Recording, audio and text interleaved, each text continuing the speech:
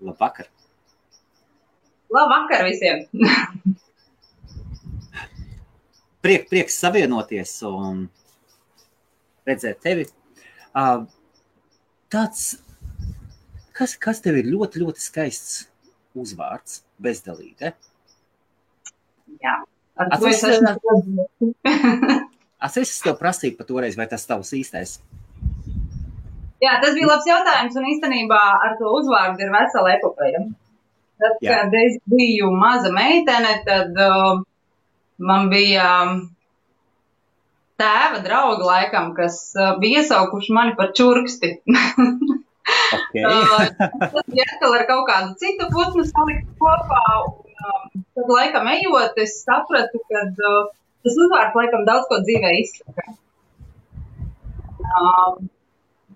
Gāja laiks, dzīve gāja uz priekšu, izdomāju piekrist tam, kad vajag ņemt kaut ko klāt vai mainīt, tad piekrist laulībām, tad es biju gatava mainīt uzvārdu. Tad brauc rakstīt iesniegumu, tad man sieviete, kas sēdēja pretī, teica tā, visu, ko esmu piedzīvojusi, bet lai tādu uzvārdu mainītu, tā ka ne. Tā es saglabāju savu uzvārdu, un man ir it kā caur strīpiņu, bet tas vairs nav tik būtiski. Tad sanāk tev laulību reģistrā. Vispār divi uzvārdi, jā. Jā, aha. Un laulību reģistrā ieteica tev abas paturēt, jā? Jā. Un ko vīrs tajā brīdī? Neko. Viņš nezinu, kā bija noskaņojusies, ka es ņemšu viņu uzvārdu, jo man bērniem visiem ir viņu uzvārdu, protams, bet es no sākuma biju tā kā, kad, ja es eju to soli, es spērus, jo reāli apprecējāmies mēs pēc vairāk kā 10 gadu kopdzīves, un es domāju, ja es piekritus esmu, tad jā, tad jādara visu. Bet vēl kāds plus bija tas, kad viņa man teica, es tev dodu laiku no 10 rītā līdz 5 pēcpusdienā, to savu verdiktu man atsūtīt telefoniski vai message'ā. Es aizbraucu atpakaļ uz darbu, un tad es visiem teicu, ka tāda lieta ir, kad būs, un man visi uzreiz par uzvārdu. Kā? Nē! Tad sapratu, ka kaut kas ir tajā uzvārdā maģiski. Tad man bija vēl tā, kad man bija zīmogs uztaisīts, un pavadzīts. Parakstīja, bet zīmogu uztaisīts. Jā. Un bija kaut kādi 5:30 vakarā, un ienāca viens klients, viņš izlasa to zīmogu, viņš tāds, kur tādu uzvārdu? Viss, tas bija punkts uz ies, pazvanīju uz dzimtsrakstu nodaļu, teicu, nē, mēs ņemam caur strīpiņu. Neatļaušu viņu. Jā, tā bija. Un tev ir 2 brāļi, jā? Jā. Es esmu vecākā, un man ir 2 jaunāki brāļi, jā. Es pateikšu, ka iegāju iekšā paspiegot tavā, un redzēju tava brāļa video kolosālu. Viņš man ir, un tas ir viss pašmācību ceļā, viņam ir viss radies arī mūza, viņam tā nāca, tad, kad viņš dzīvoja Genzijā uz salas. Pats lēnām sāka ar fotografēšanu dabas skatu vienkārši, un tagad ir profesionālā līmenī, viņam ir tādas tehnikas un taisa video un apstrādā bildes, kad vienkārši prieks skatīties. Jā, tas viņam tāds hobija tipa, bet profesionālā līmenī tā jāsaka. Tur ir ļoti profesionāls. Tur ir. Un brālim tomēr cits uzvārds. Jā, viņš sanāk mammai no cita vīrieša. Viņam, jā, mums ir 2 bērniem viens uzvārds un mazajam ir cits uzvārds. Bet man brālis nepaturēja, tā kā vecākais brālis nepaturēja Bezdeligu uzvārdu. Viņš nomainīja pie laulības. Viņš izmantoja pirmo iespēju, ja? Un kāds viņam tagad uzvārds ir? Viņš ir Tamanis. Vīrišķīgāks, jā. Jā. Jo, piemēram, viņš teica, viņam trauma bija tā, ka viņam latviešu valodas skolotāja Latvijā regulāri rakstīja nevis Gins Bezdeliga, bet Gins Bezdelīgs. Tad es biju līdz tā, kad mēs ar mammu īstenībā kasījāmies līdz bezsamaņai, jo mēs teicām, ka tāda uzvārdus pirmkārt neloka. Latviešu valodas skolotājiem nevajadzētu būt šādam kaut kādam iemeslam bērnam mainīt kaut kādus burtus pēdējos, un viņam regulāri burtnīcas vāciņos bija izlabots no Bezdeliga uz Bezdeligu. Tas viņam bija tā trauma, viņš šo tā uzvārdu tāpēc tika vaļā. Tas bija Siguldā? Jā. Ai, mēs varam pateikt visiem Siguldas skolotājiem latviešu valodas. Tur bija viena tikai tāda. Man liekas, ka viņa vairs nestrādā noteikti, bet, nu jā, tas bija sen tāda lieta bija. Un kāpēc tu atbrauc uz Lielbritāniju? Dzīvu piespiedu. Pirms mēs sākam par dzīvi, es saprotu, tāda ļoti tieši jautājuma, parasti tā nedrīkst darīt. Man ir tāds jautājums, ja es iznesu komentāru priekšā uz ekrānu, tu viņu redzi? Jā. Super, ļoti labi, jo citreiz mobiliem telefonu nerādās. Labi, kad tu atbrauc un kāpēc? Es esmu Anglijā jau no 2009. gada. Kas pasēju? Jā. Es atbraucu augustā, tūlīt tās būs pilni 10 gadi.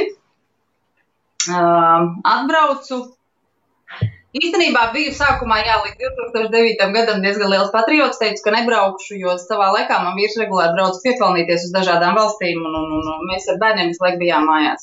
Es strādāju, es nekad neesmu tā mājās sēdējis, es strādāju un visu, bet sagadījās dzīvē tāda situācija, ka sagriezās visu kājām gaisā, un Latvijā mainījās reformas visādas. Mēs tajā laikā strādāju bibliotekā. Aha. Un bibliotekā reformu dēļ mums it kā bija tāds brīdinājums, ka iespējams pēc jaunā gada tiks samazināti štati, jo pārgāja no rajoniem uz novadiem, bet es strādāju tieši ar rajoniem, taisīju digitālos katalogus tajā laikā, un man bija tieši darbs ar rajonu bibliotekām vairāk vai mazāk. Es sapratu, ka es būšu viens no tiem kadriem, kuram tiks varbūt tas cirvis tirts. Tad bija tur vēl visādi šādi tādi privātas lietas, un beigās man viena draudzene maijā atbrauca uz Angliju. Kaut kāds klikšķis laikam notika, un es viņai uzrakstīju tajā augusta sākumā, un es viņai saku, ja man ir vieta, kur braukt, kur palikt, bet strādāt, kad es esmu izlēmusi, kad es braukšu. Un es viņai uzrakstīju piekdienā, man liekas, svētdien vakarā viņa man Latvijā jau bija 12 naktī, atsūtīja meseģu, nākošu svētdien, tad jābūt darbā.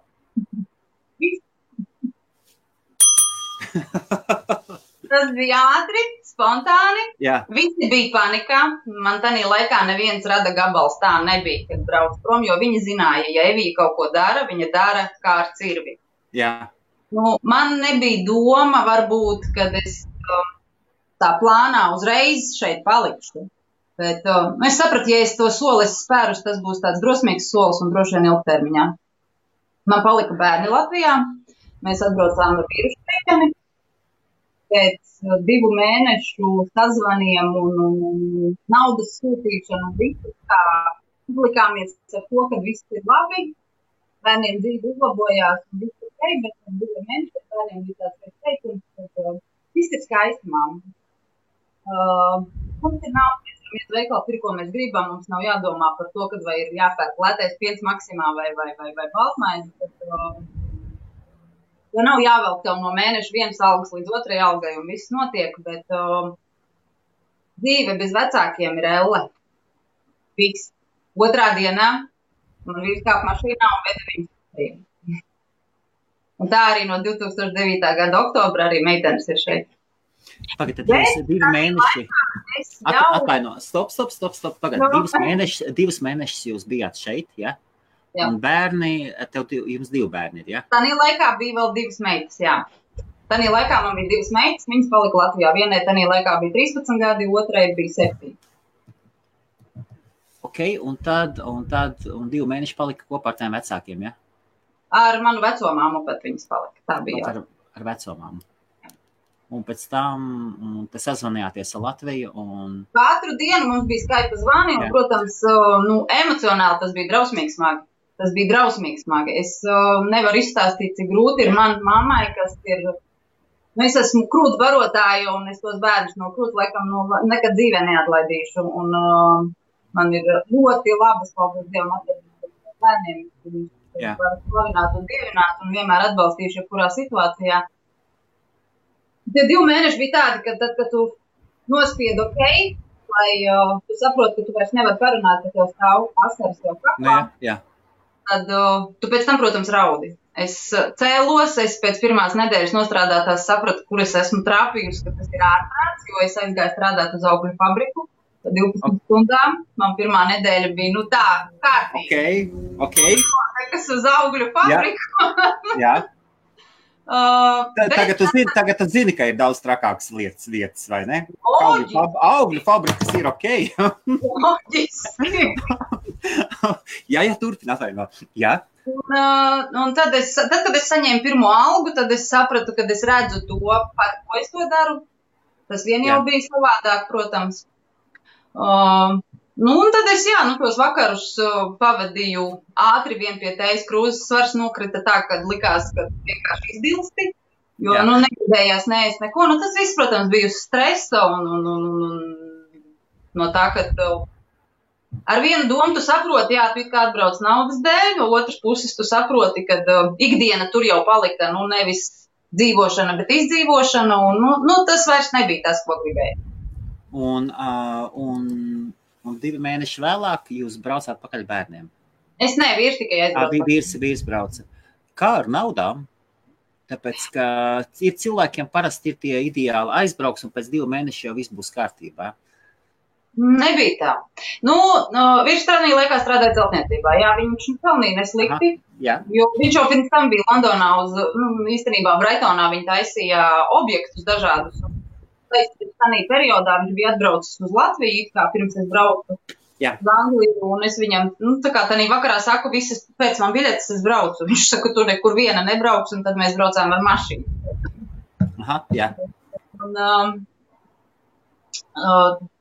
Sākām pelnīt nepieteicos nekādiem pabalstiem. Sapratu, ka es varu dzīvot ar to naudu, kas man ir, jo tā nauda uzreiz likās liela. Jā. Tajā laikā minimālā alga bija 5,78, kaut kas tāds. Ja? Tagad skatoties atpakaļ liekas ārprāts, bet es par tādu naudu strādāju. Un arī tie paši kaut kādi 270 paundi nedēļā man likās, ka tā ir liela nauda. Jo mēs reāli tajā laikā īrējām vienu istabu, un tā māja mums bija tāda ar draugiem kopā. Tas nebija nekas tešs, bet tajā pašā laikā, protams, dalīta telpa. Jā. Naudu mēs īstenībā bijām iekrājuši par tiem 2 mēnešiem, jo mums bija doma, ka mēs iesim dzīvot atsevišķi. Mēs pat tādā nedēļā, pirmdienā, iemaksājām depozītu par savu māju un gribējām iet atsevišķi dzīvot. Bet otrdienā no rīta vīrs aizbrauca uz Londonu atkal uz objektu, un otrdienas vakars bija tas, kad man tā vecākā meita salūza. Man teica, zvanīju tam vīrietim, no kā mēs iemaksājam depozītu. Lūgos, vai ir iespēja, ka mēs nepaņemam to māju. Ka man tam mirklī vienkārši ļoti vajadzēja naudu. Tad viņš man teica, ka viņam ir jāparunā ar sievu. Viņš bija Lietuvieti. Ka viņam ir jāparunā ar sievu, un tad viņš man otrā dienā dos atbildi. Gāja stundas, kuras es skaitīju kā sekundes, man likās, kad šausmīgi laiks un kad ir apstājas. Bet pēcpusdienā viņš teica, es jūs saprotu, un es naudu atdodu. Vai ne? Ir cilvēki. Ir cilvēki malači, jā. Tāpēc es vienmēr saku, ja tu būsi cilvēcīgs, arī pret tevi visi būs cilvēcīgi. Un tanī mirklī es sapratu, ka, Dievs ir un viņš palīdz. Tanī mirklī, ka tevi ir tik slikti un ka tu saproti, ka vizējai ir jābūt, vizēja vienmēr atradīt. Visu, un otrā dienā, trešdienā Dainis kāp mašīnā un brauc pakaļ bērniem uz Latviju. Es pa telefonu biju nokārtojusi visus izrakstus no skolas, es biju izdarījusi visu un biju vienkārši jāsliek mantas un jau, man liekas, ka pat sestdienas vakarā, ka viņi jau bija jau Pīterburgā. Vau, tik ātri. Jā. Tas bija momentāli. Tad bez apstāšanās. Un Latvija ko rada visi?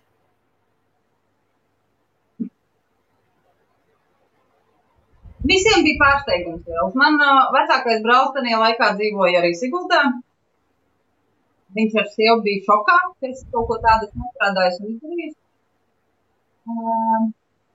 Bet arī viņam dzīve deva savus sitienus un pēc, man liekas, 5 gadiem. Viņš atbrauc uz Angliju. Ko Evija var pateikt? Aizbraukšana pakaļ bērniem bija viens no pareizākajiem lēmumiem dzīvē vispār, vai ne? Loģiski. Bet vēl jau ir kas, es tajā laikā gaidīju 3. bērnu īstenībā. Oļā! Es tādu apzinātu soli, atbraucot uz Angliju. Zināju, ka man būs 3. bērns, jo dzīve bija nežēlīga. Es tā gada čāvacena. Es tā gada martā biju zaudēju 6. grūtniecības mēnesī vēl vienu meitenīti. Un, jā, psiholoģiski sievietē tas ir ļoti smagi. Un es saku, man dzīve tā vienkārši savierpinājās un savērtās, kad es nogriezu Latvijai šķēli. Visu. Jā. Un visu, un tad, kad mēs atbraucām šeit, man bija pagājis dakteru noteiktais termiņš pusgads. Septembrī es apzināti paliku stāvoklī, un mēs tikām pie tēliņa. Apzināti? Kādā ziņā? Plānoti un mērķtiecīgi, ja liek, tad ir. Tad tā arī bija. Apzināti ir tā, ka mēs esam jaunā valstī un jauns sākums un ieliekam jaunas pamatus vai kaut kādam citam? Tas bija psiholoģiski aizvietojams tam, kas bija pazaudēts. Tas bija tas variants. Man nebija būtiski, kur tas notiks. Man bija nolikti mani dzīves tie 6 mēneši, kas man bija doti, attīrīt organismu, kad sieviete var drīkst. It kā, pēc tādas situācijas atkal palikt stāvoklī, mēs ir tādu banku arī gāju. Andrejs Luters jautā, pēc 10 gadiem atpakaļ negribās? Nē. Es varu pateikt vienu. Es Latviju braucu reti. Šogad mani Latvijas braucieni ir vairāk kā biznesa. Man viņi ir īsi. Tas man ļoti apmierina, jo, ja es kādreiz riskēju un pirku biļetes, lai vecu bērnus uz Latviju, piemēram, puika te piedzima, viņš slikti runā latviski. Uz Latviju viņš prasās tikai ziemas mēnesī. Tad, ja mēs aizbraucam, tad, kā es parasti saku, 3 dienas pa maz, 4 pa daudz. Diemžēl, bet tā ir. Un kas notiek 4. Brauc atpakaļ. Es braucu mājās atpakaļ. Nespēju vairāk? Ko tieši? Atmosfēru, negatīvismu, cilvēku pelēcību. Nav visur tā, es nesaku. Es biju ļoti pārsteigta pagājušajā gadā pavasarī. Tur ir ļoti mainījies kontingents. Tur ir ļoti daudz iebraukuši cilvēki, kas šādā Rīgā ir dzimuši. Tā ir pierīgas pilsēta. Jā. Ja retāk brauc uz Latviju, mazāk gribās. Tieši tā ir taisnība. Starp citu, mūsu uzņēmējs, kurš ir pārcēlis tikko atpakaļ uz Latviju. Prieks? Pilnīgs. Lai izdodās. Joprojām biznesa ar Angliju. Joprojām. Un tas būs tā saiti, kas turēs vienalga. Jo es zinu, man, piemēram, ir draugi, kas ir aizbraukuši vienkārši grib mājās. Mājās es gribu šeit mājās. Tāpēc. Jo tā saita, ja ir tev ar Angliju bijusi šeit ļoti tieša un ilgus gadus, tad man tagad ir draugi, kas ir aizbraukuši uz Latviju. Bet viņi saka, ka viņi nevar tur vairs adaptēties. Ir kāds mēģinājis?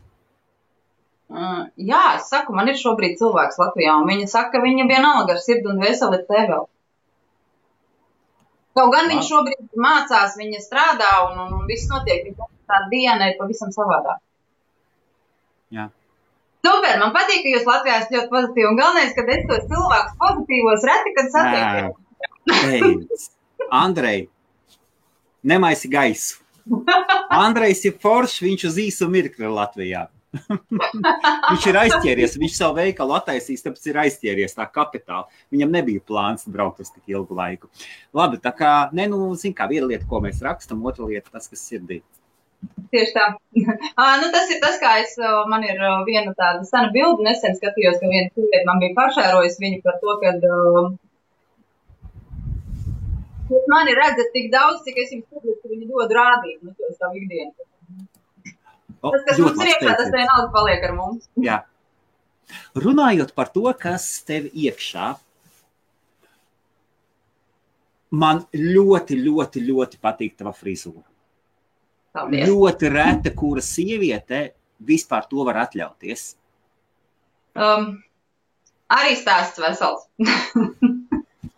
Biju maza meitenē, man bija gari mati līdz dibenam, beidzu bērnu dārzu, aizgāju uz skolu, mamma pina bizes regulāri, bet viņa vienmēr pina ļoti stingras bizes, tā ka man bija lapsas acis un visi man vienmēr teica, tev ir garš deguns un lapsas acis. Jā, man viņš tāds visu dzīvi. Pirmās klases decembra brīvlaikā mamma bija novedusi līdz Baltvēlē ar saviem matiem. Viņai katru dienu lūdzu atļauj man nogriezt matu. Viņa man atļauj. No tās dienas. Skolā? Pirmā klasē, decembrī. Pirmajā klasē mamma tev atļāva? No pirmās klases man nav garu matu. Maksimums man ir divi bišķiņu, tā kā pāri puskakla, bet nevaru izturēt. Man ļoti nepatīk mati uz kakla. Uz ausīm un uz kakla. Man tas dara diskomfortu. Jā. Jūtos fantastiski, kad man ir īsi mati un man viņi dara laimību. Tur ir kaut kāda brīvība, kad redz sievietes ar šādu frizūru, viņas ir pārkāpušas pār kaut kādām noteiktām tradicionālām vecām cilvēces normām. Un pasaka, ziniet, ko es dzīvoju, kā es vēlos. Un to publiski. Tieši tā. Tieši tā. Nav rāmju. Man kādreiz, labi teikšu, kā ir, sievietēm patīk komplimenti, ja? Arī man viņi, protams, patīk. Man ir bijuši dažādās krāsās mati. Man ir bijuši dažāda garuma mati. Neteiksim, ka ļoti gari, bet garāk palaist kā šobrīd. Bet to sajūtu, ko es gūstu tanī mirkli, kad man izsaka komplimenti, ka tas uzskatīs labi, jaunākā tendiem matiem, ko teicēt ar visu mati. Bet vien jau tevi teiks pārņem. Tas, kad es no rīta varu piecelties, jā, es katru dienu mazgāju mati. Jā, es katru dienu viņu veidoju, jo mati ir mati, un katram viņu tāds, viņi paši pa sevi nav ne lokaini, nekādi, man viņi ir pie kā jāstrādā. Bet tā ir mana būtība, rūpēties par sevi katru dienu. Es to nedaru citiem. Es to daru sev pirmkārt, bet man patīk, ka to novērtē citi. Un tu teici, tev ir divas meitas, trīs? Divas meitas un vietēli. Un cik gari mati ir meitām? Viņām ir pāri pleciem bišķi. Gari galīgi nav. Arī viņām nepatīk galīgi gari mati, bet ne tik īsi kā man. Bet viņas arī, piemēram, man ir periodi, kad man uznāk un kad es gribu bišķi ataudzināt savus matus. Paiet maksimum 3 mēneši. Viņi saka, mam, piepies, tas nav tev. Es izskatos vecāka daudz ar gariem matiem. Es braucu, man pat ir bijis tā, kad es braucu mašīnā un bērns sēž blakus un saka, kas tev ir? Es saku, man traucē mati. Man traucē mati. Burtiski kasies, jāc rokas uz stūri. Es varu vienkārši raustīties, jo man viņi ir riebjas uz kakla. Man viņi ir riebjas. Kā šādu frizūru sauc angliski vai latviski? Kā viņi? Pixie, cik es saprotu. Man liekas, ka Pixie. Pixie, ok. Pixie ir tāds multeņu. Jo īstenībā tā frizūra ir ļoti, ļoti daudz sievietēm. Ja tā paskatās, pieņemsim, attaisot Instagramu vai pastoties Krievu saites, piemēram, ir nepateikšu, es vienmēr aizmirstu Sabīnai uzvārdu. Ķermeņa valodas psihologs Krievijā. Bet man mazais puika, piemēram, kad es kādreiz skatos kādu viņas raidījumu, tad viņai tāda paša matu kā tev.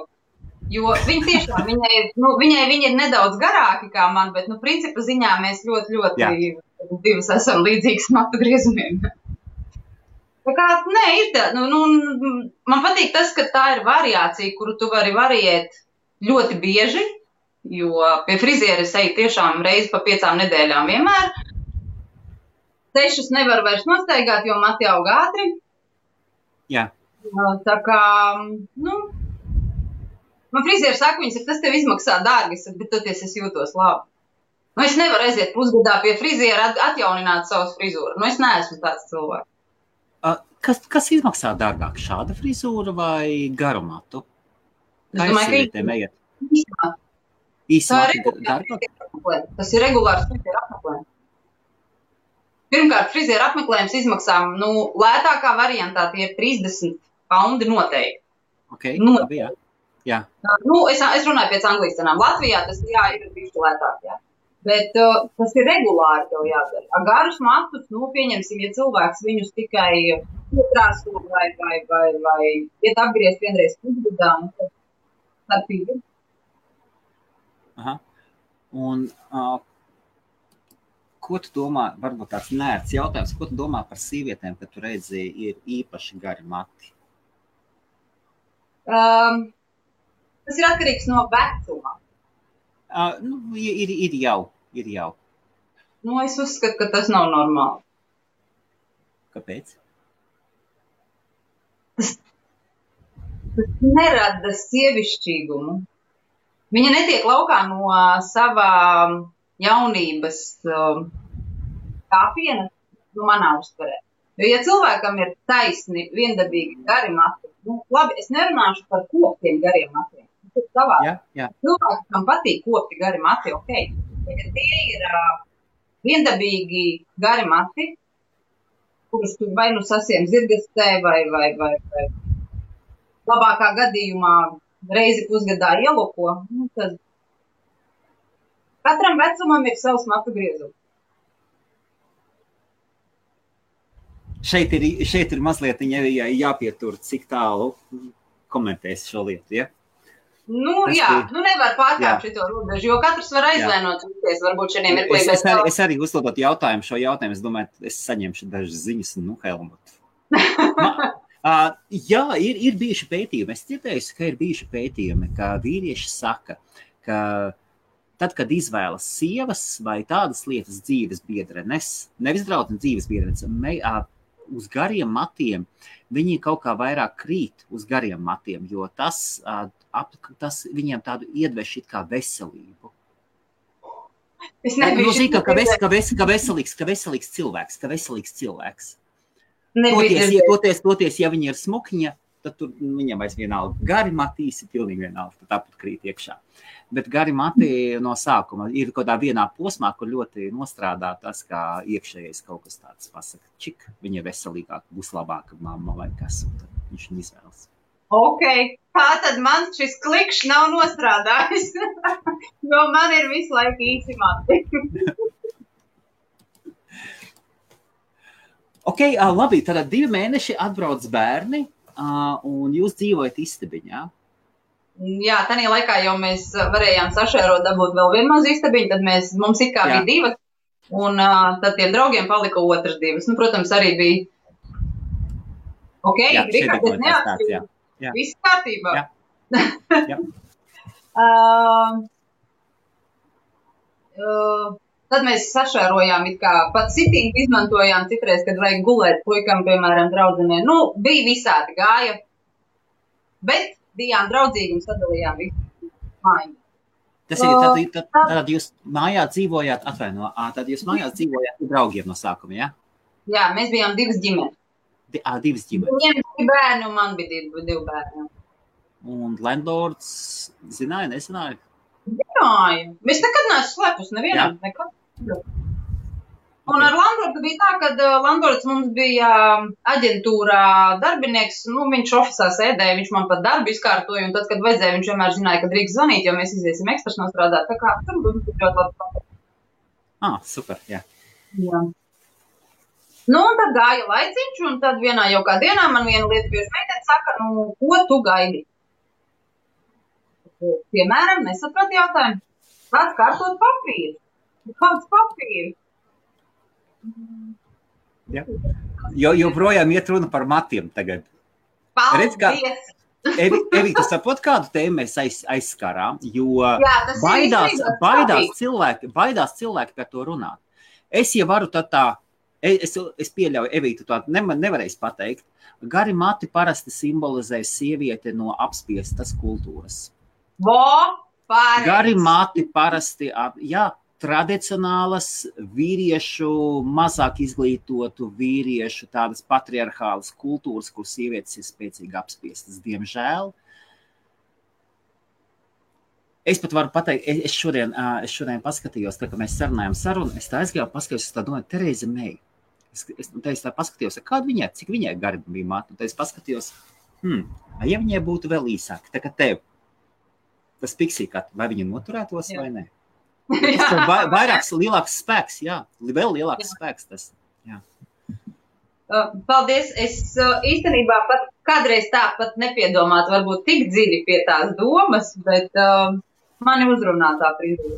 Var jau būt, ka tas mani raksturo, bet tas īstenībā pat atbilst tam, ko tu pateici. Ok, labi, par matiem cerams tiksim tālāk. Būtu labi atsevišķi te. Tā mums turpinājās pirmais pusgads, mēs nodzīvojām visi vienā mājā, un februārī mums atkal bija iekrāta nauda, un mēs beidzot bijām atraduši labu māju, kur pārvācāmies un aizgājām beidzot dzīvot atsevišķi. Tad mums bija pašiem savi 3 bedrumi, un mamma jau bija ļoti, ļoti liela, jo es ar puiku paliku ļoti liela, un man bija ļoti grūti, un gribot labu, un neceļot baigi bērnus, jo mājās biju vienā vakarā ar bērniem, tikai izmazgāju vilnas segu un gāju ārā viņu uzkārt, nepasaucu meitenes palīgā, bet gāju uzkārt un pacēlu tās rokas. Tā kā nevajag. Zinu, ko nedrīkst darīt, bet es izdarīju. Un visam riskam tam, kad es biju tajā gadā zaudējusi. Nebisīja man, protams, priekšlaicīgākā darbība. Wow. Bija 34. grūtniecības nedēļa. Tas bija lielāks laiks, protams, un bija ok, bet es baidoties bērniem pateikt naktī, paprasīju meitai 7 no rīta, tad, kad viņi it kā noskanēja viņai modinātais, ka viņai vajadzēja braukt uz skolu, saka, mēs viņu pazemlūdu uz slimnīcu. Viņi jau uz manīm tā paskatās, cik ilgi tu cieties. 4 stundas jau. Neko, man es ātrais braucu. Kur man, piemēram, paskatījās un teica tā, mēs mājās nelaidīsim, bet neko steidzam arī nedarīsim. Okay. Man noturēja uz novērošanu, uzlika uz rindā uz skeneru otrā dienā. Yeah. Pēcpusdienā man atnāca daktars ar kaut kādām jaunām mācību meitenēm, nezinu, dakterēm topošajām, kas jau 5 gadus mācījās, izspaidīja mani tā, kad brālis pieteicās vakarā. Daktars bija šokā. Teica, ka tādas sievietes pameklēt. Mans sāpju līmenis ir ļoti, ļoti augsts. Un ļoti pacietīgi. Es māku neizrādīt arī to, kas sāp. Tad 10 minūtēs, man liekas, un slimnīcā bija sacelt kājās. Man vecmāte pieskrēja klāt un teica tā. Vai tiešām nevarēja pabrīdināt ātrāk? Par ko jūs gribējāt, lai es tādu? Man jau nebija traki, nekas jau nesāk. Tad, kad man bija uzreiz momentāli vajadzīgas priekšlaicīgi dzimušo bērnu aprūpe, un daktars vecmātei prasa, vai jūs pazvanījāt lejā uz nodaļu? Viņa saka, nē, mēs nepaspējām. Un tur tas viss notika tā, kā ar manīm, spontāni, ātri un momentāli. Bet pēc visa tā man bija liels šoks, kad pēc 3 stundām man pateica, ka man ir jāiet mājās. Es uz viņiem skatos. Pēc 3 stundām? Jā. Okay. Tā kā es kaut ko nesapratu. Viņi saka, kā, tu taču jūties labi, viss skatās labi. Daktars teica, ka ir viss kārtībā. Protams, es pēc dušas friša forša jau aizbraukusi, protams, jau tikusi līdz mazajai bērnu nodaļai, pie bērna jau nosēdējusi stundu. Viņi saprot, ka ar šito jau nekā tur beigās cimparlēšanās nebūtu. Bet es saku, nē, es arī mājās neietu. Es bez tā bērna no slimnīcas ārā neizietu. Jā. Viņam tagad 6 nedēļas, tev tā, es saku, man neinteresē. Es saku, es bez viņa nekur neietu. Vienīgais, ko es izlūdos, tas bija 3 diennaktas slimnīcā. 3. dienā man pienāca daktars un ļoti atvainojās. Viņš saka, mums goda vārds nav vietas. Mums ir jāiet projām. Kārtējais stress, asaras, puņķi pa gaisu. Aizbraucu mājās. Samīļoju lielās meitas un gāju atpakaļ. Es tur pavadīju visu dienu. Atnāca no skolas bērnus, paņēma no skolas lielos bērnus, gājām uz slimnīcu, līdz vakaram sēdējām slimnīcā. Pati baroja visu laiku Kristeru.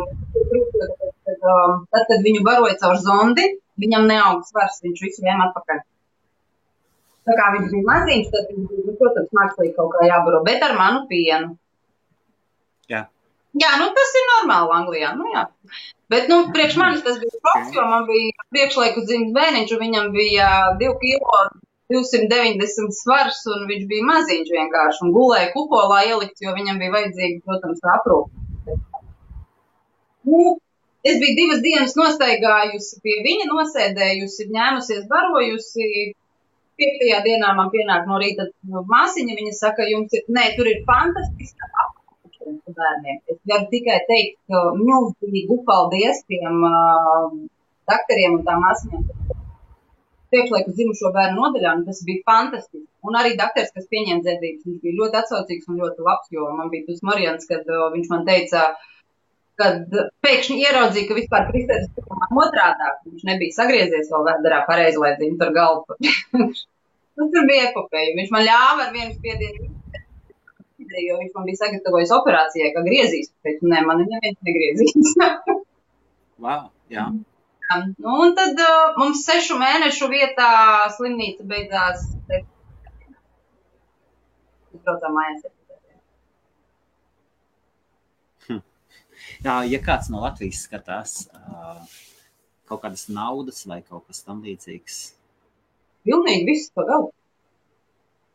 Pilnīgi nekur nekas nenormāls cilvēcīgi attieksme, tikai labākās atsauksmes un nekādi kukuļi, nekādas maksas.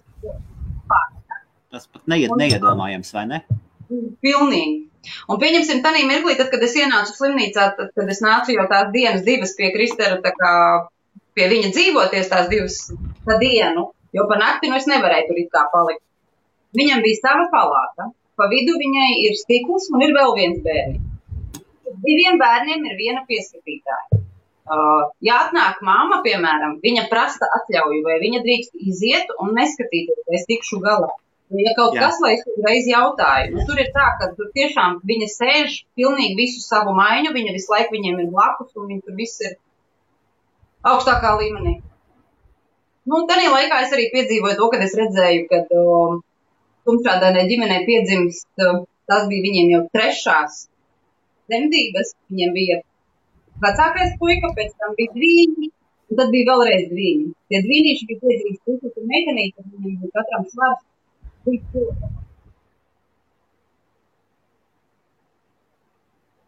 Bet viņus izglāb, viņi dzīvo, viņi izaug, un viņi pilnīgi ir normāli bērni. Tad, kad es, piemēram, stājos uzskaitē šeit un izstāstīju savu Latvijas situāciju, kas bija notikusi tā kā gada martā, tad man uzreiz pateica, ka tā ir ārstu nolaidība. Tur nebija. Kas tieši? Man vaina. Man nomērdēja īstenībā. Nomērdēja? Kā tas ir iespējams? Man bija 26. grūtniecības nedēļa. Tas ir vecums, kad jau augli var uzturēt mākslīgi. Viņam vienkārši bija pa maz šķidrums, bet viņu var uzturēt un viņu var noturēt vēl vismaz 4 nedēļas vēderā, lai viņu pēc tam piedzemdētu. Man diemžēl to neizdarīja. Kāds pateica, ka aizmirst. Varbūt nebija spējīgi, nebija tehnoloģijas vai kas, kā to dara. Es nemāku izskaidrot, jo Anglijā, piemēram, no 19. nedēļas dzimušu bērnu izaudzīt. Jā. Nu, tomēr šeit ir mazliet lielākas naudas medicīnā iekšā. Tomēr viena no bagātākajām valstīm pasaulē. Jā. Tajā ziņā jūties... Laikā biju, tad, kad man tas viss notika, es biju uzskaitējis Siguldā slimnīcā. Man ir fantastisks Siguldā dakteris, man ir 2 meitas dzimušas Siguldā. Bet tā kā tas viss notika priekšlaicīgi, tad es zvanīju, protams, naktī, un viņas man teica, nē, braucu radiņiem. Es biju šokā. Man bija sajūta, ka es esmu 70. gados, kad es esmu drausmīgi nolaistā slimnīcā, kurā ir arhaistisks palātas koridori. Kas tev teica, ka tev jābrauc uz radiņiem? Ārsti paši? Jā, man no Siguldas sūtīja tajā laikā uz stradiņiem, tāpēc, kad viņiem nebija tāda aparatūra, lai ar priekšlaicīgi dzimušiem bērniem tiktu galā tādā stāvoklī. Tagad tur viņiem viss ir savā. Jā. Kad ir ļoti augstā līmenī arī Siguldas, bet man toreiz vienkārši tas laiks bija tāds, kad viņi man teica, ka labāk braukt uz stradiņiem, jo tur ir profesionālākā līmenī. Tas vēl. Un tad tas bija jāmaksā, ja? Vai? Nē. Toreiz arī, man liekas, ka man nekas nebija jāmaksā. Jocīgi, vai ne, ka no Siguldas vai no citām pilsētām jābrauc uz stradiņiem? Tāda ir. Bet, piemēram, es zinu... Labi, ka ir tāds variants vispār. Nē, tieši tā. Jā. Es arī zinu, ka, pieņemsim, ja ir problēmas bērniņiem, ja piedzimst ar kaut kādām problēmām vai tur patoloģijām, viņus jau arī momentāli transportē uz Rīgu. Jā.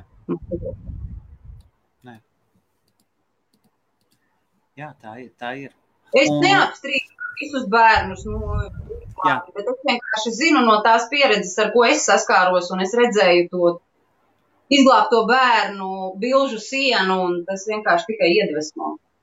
Tur ir tiešām, tur tas tāds ir tāds, ka no mazas cukurpaciņas izaudzina un nāk un bērnus, un tā es bildu pēc tam pēc pusgada un gada, ka tas ir normāls un viss ir kārtībā. Man arī bija tas pats, ka man Kristers piedzima, labi, viņš nebija tik maziņš, bet tad, kad mēs aizgājām uz mēneša pārbaudi, tad man doktors paprasīja, vai tas ir tas pats bērns. Es saku, jā, tas ir tas pats. Bet tikai ar to pašu, ko pati ēd, un nekā cita viņam netiek. Un viņam kilograms klāt pa 1. mēnesi, un notikās, un puisīts ir attīstījies, un viss ir kārtībā, un nekā. Un kā tev tālāk gāja? Pēc cik ilga laika? Tālāk man gāja, tad es aizgāju atpakaļ strādāt, kad Kristeram bija, man liekas, ka nepilni 8 mēneši. Beidzās viss dekrēta atvainājumi, un es atpakaļ strādāt. Gāju tāpatās caur āģentūru. Paga, atvaino. Šoreiz es gan pārtraukšu. 8 mēneši. Jā. Tev tajā pašā brīdī ir vēl 2 meitas, kurai vienai, tu saki, apmēram cik bija 2 gadi pagājuši, ja? Tad vienai ir 15, otrai ir 9 gadi. Mājās var palikt līdz 11 gadiem bērnam vienam viens pats nedrīkst būt. Paskaidro man lūdzu, kā tev izdevās pēc 8 mēnešiem, tev ir bērns 15 gadi, tad tīņu vecums ļoti bīstams, pēc skolas līdz bīstajam. Meitas. Man ir bērni, kas ir nenormāli patstāvīgi. Jā. Lielā māsa ir palīdzējusi mazo māsu audzināt, un tā mazā māsa, kad piedzima Kristers, bija lielākā aukle, un viņa viņus savām rokām arī izaudzināja tālāk. Tev vīrs kopā ar tevi dzīvoja, vai viņš par objektiem? Nē, viņam bija objektu darbs, un pārsvarā viņš vairāk nebija nekā viņš bija. Jā, bet tā no mājām braukāja, ja? Jā, viņš bija nogalējis tikai, var teikt. Viņš nogalējis bija kopā ar visiem. Un tad kas palika ar mazo Kristeru? Māsas? Es strādāju vakaros. Es strādāju vakaros. Kāpēc? Es gāju vakarā uz darbu, tad, kad meitenes paņēma no skolas. No rīta es viņas laidu uz skolu, tad es bišķiņu pagulēju, jā. Tu saproti, kāpēc es tā skatos, jā? Var nolaist galvu, ja? Viss kārtībā. Bailes, vai ne?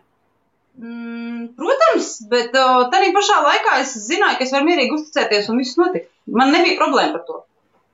Bija iemācīts tas, ka pie durvīm nedrīkst iet, bija iemācīts tas, ka nevienam neatvērt, un par to es vispār nekad nepiedomāju. Es zināju, ka es varu atstāt bērnus mājās, un man nekas nebija. Maza reklāmas pauzīte. Dārgās māmiņas, reklāmu neapmaksā Lielbritānijas sociālie pilāri drošības. Dārgās māmiņas, jums nav jāstrādā. Es atļaušos no sevis pateikt. Lielbritānijas sociālā sistēma ir tā izveidota, lai māmiņas varētu būt ar bērniem kopā. Un tāpēc tam ir dažādas sistēmas, kas atbalsta, un jums ne par ko nevajadzēs uztraukties. Pamata iztikas līdzekļi jums būs, un lielākā daļā situācijās viss tiks atrisināts. Sevišķi dzīvojot mazliet tālāk no Londonas. Vai nebija? Jā, es par to nestrīdos, bet tu redzi mani, ja? Jā. Es neatbraucu te izdzīvot. Es dzīvoju. Jā. Es izbaudu to, ko es varu dabūt.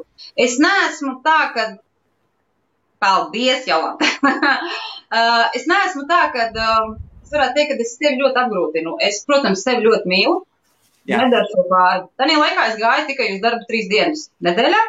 Man bija sarunāts, kad man bija konkrētas dienas, kad man ir izdevīgāk, lai es varu iestarpināt tā, kad es izguļos.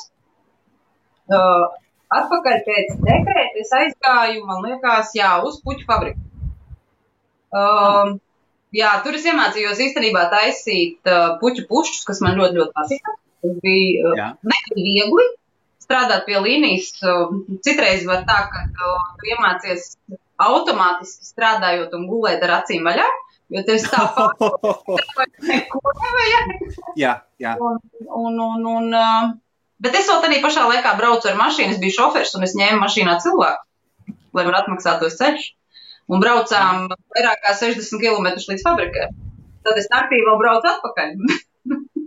Un cik stundām tu strādāji no sākuma? 8. 3 dienas nedēļā pa 8 stundām. Puslodzīti, jā. Tad vēl taks kredīti pienāk klāt. Jā. Tad jā. Viss bija kārtībā. Viss bija ok. Nebija tāds, kad man vajag noklutināt. Gāja laiks un... Jā. Tas es saku, 6, 7 mēneši, 8 maksimums, jo man sanāca, ka es aizgāju dekrētā un man puika ātrāk piedzima.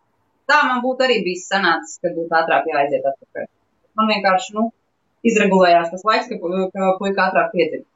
Tā it kā sanāk, laikam, tev tās dienas, kad tu aiziet dekrēt. Ir atmaksāta dekrēt. Tā es turpināju visus savus šitos gadus līdz vēl šai baltai dienai strādāt vai vakara maiņās, vai mājās. Arī šodien es vēl strādāju 4 naktis, tad 10 stundām un pusā esmu pilna. Bet tev vispār nevar pateikt, ka tu kaut stundu nebūtu izguldējusi. Es guļu 5 stundas. Es guļu 5 stundas. Beidz. Panāc bišķi to. Var taču. Nav. Kādas 5 stundas? Nē, man ir grafiks. Es esmu cilvēks, kas plāno savu dzīvi. Jā. No svētdienas vakara līdz 4. rītam. Man ir nakts darbs. Man pa dienu citreiz ir vēl kāda meitene, kas grib atnākt sevi uzfrišināt, kad es vēl pa mājās pastrādāju. Aha. Tad man ir vienmēr vismaz 2 reizes nedēļā baseins, pirms es paņemu bērnus no skolas. Tad es braucu mājās, tad man ir apmēram 45 minūtes miegs. Es aizmiegu, ceļos augšā, braucu uz darbu. Braucu apakaļ, un man ir 5 stundas pēc tam miegs. Bet tas ir tad, ja es sarunāju, ka man no rīta uz skolu bērnus aizbūs. Ja man ir jāved bērnus uz skolu, tad man ir raustītais miegs. Un tad es nevaru izgulēties. Jā, tad sanāk tā dienas ar. Bet, brīvajās dienās, ceturtdien, piekdien, sestdien es esmu iekšā visa savā skaistumkopšanā. Radu skaistumu sev un dodu arī citiem, un tad tā iet mana ikdiena. Labi, tad droši pastāstīja par savu skaistumkopšanu. Ar ko tu dari, kāpēc, kā tu to atradi?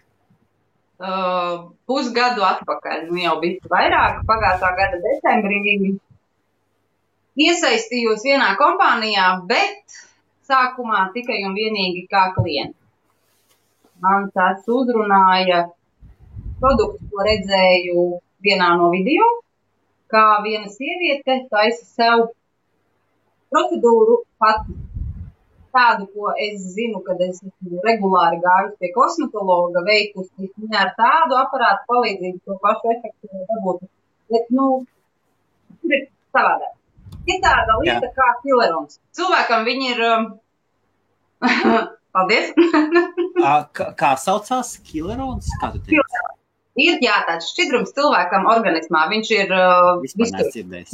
ādas plānī, viņš ir kaulos, viņš ir visur. Jā. 5 gadu vecuma hilerons cilvēkam dabīgi neatjaunojās. Viņš palēnām žūst laukā. Tad, ko jau žūst laukā hilerons, mums paliek sausa āda. Arvien sausā. Mums kaut kā, lai sevi uzfrišinātu, ir sevi no iekšpuses jābaro. To var darīt ļoti daudz lielu ūdens patēriņu. Protams, tas ir pirmais nosacījums, jālieto daudz šķidrums, un tas ir labākā veidā ūdens. Ēdienas, aktivitātes un viss pārējais. Ja? Tad es biju tas cilvēks, kas regulāri gāja pie kosmetologa, lai uzturētu savu svarīgu labā stāvokli. Man ir paldies, Jolanta! Man ir no pusauģu gadu vecuma bijušas problēmas ar sejas ādu. Man ir bijuši ritīga akne pusauģu gados, un man bija vrētaini vaigi un poršos. Jā, man. Regulāri staigāju pie kosmetologa, lai tiktu no tā visa vaļā. Esmu veikusi sev hilerona injekciju procedūras. Esmu taisījusi piedāvājums, ko piedāvā kosmetologa. Tas nav lēti, bet es to darīju, lai man vienkārši uzdarītu. Jā. Bet ieraugot aparātu, kurā ir iepūvētas 3 programmas - ionofrēze, radiofrekvences un elektromuskuru stimulācija, es sapratu, ka tas ir tas, kas dos man to iespēju pirmkārt aizvietot kosmetologu. Okay. Otrkārt, tas man dos iespēju mājās šo hileronu vadīt pašai. Tas ir tas baltais, ko tu šodien laivā bija iegājis un kaut ko... Jā? Jā. Tūlītās mēs to turpināsim. Es atzīšos, man ir maz grēciņš. Es klausos podcastu, Džemas podcastu. Viņa ir feministe. Un vienreiz viņai bija viesi, tādu baigā. Un viņas runāja tieši par sejas muskuļu vingrināšanu un to nepieciešamību. Es tā arī nesapratu. Kas tāds vispār ir? Tas ir tas, lai cilvēkam neslīdētu āda uz leju. Gadiem ejot, cilvēkam veidojās nosēdumi. Pārsvarā kas mainās? Mainās ovāls. Paliek četrkantīgi kāda.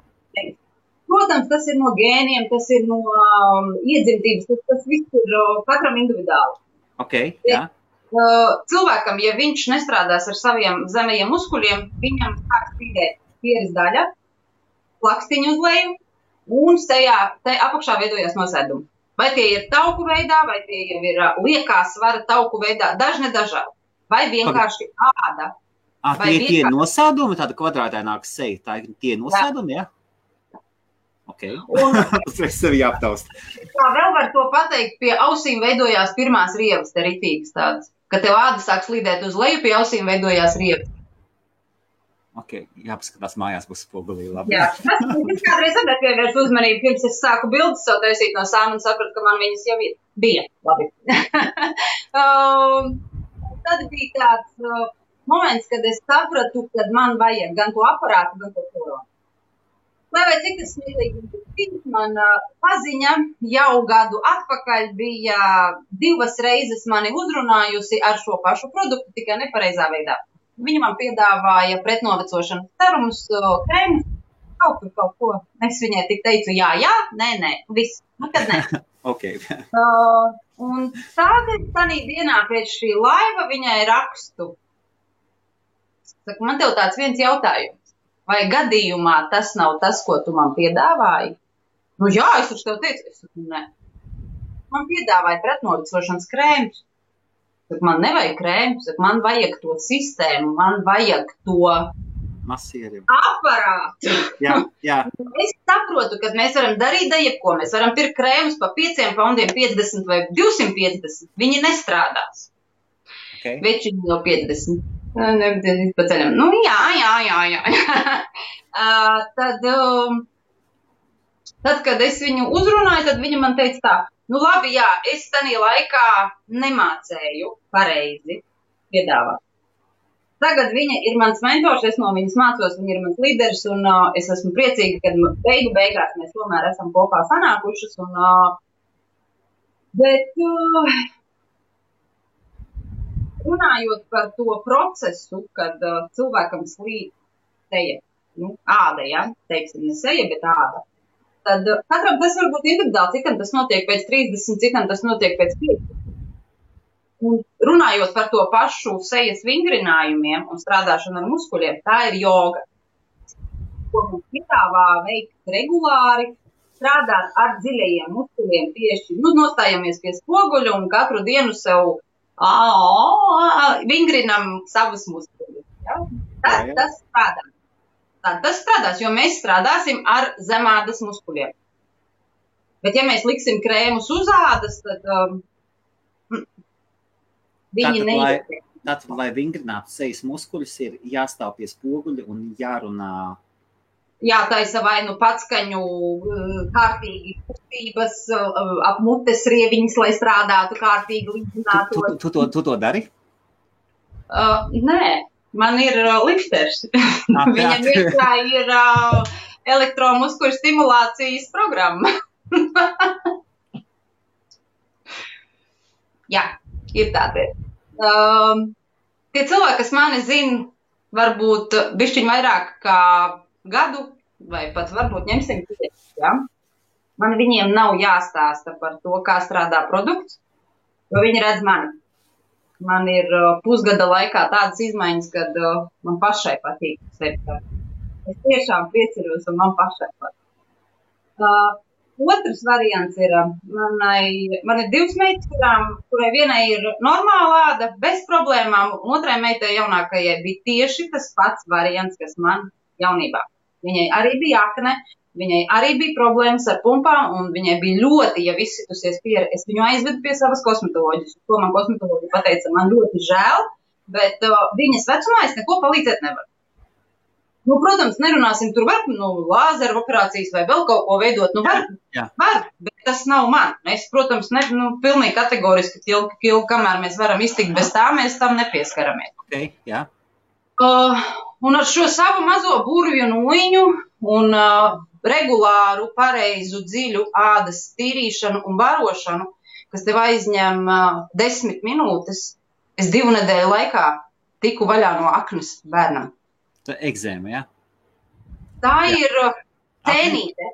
Akne ir jau cēnīte reāli. Tā ir problēma, ar kuru cīnās pusauģu vecumā, un ja tu ar viņu nevari izcīnīties pusauģu vecumā, tad tev tas iet līdzi visu dzīvi. Nu, man viņa ir iekšā. Man viņa ir ģenētiski, es domāju, es varētu teikt pat no manas varbūt vecās mammas, jo man krusmātei tas ir pēc tam pa līniju aizgājis. Man mammai, piemēram, nav, bet man ir. Nu, vienai meitai nav, otrai ir. Tā kā tas mums tā kaut kā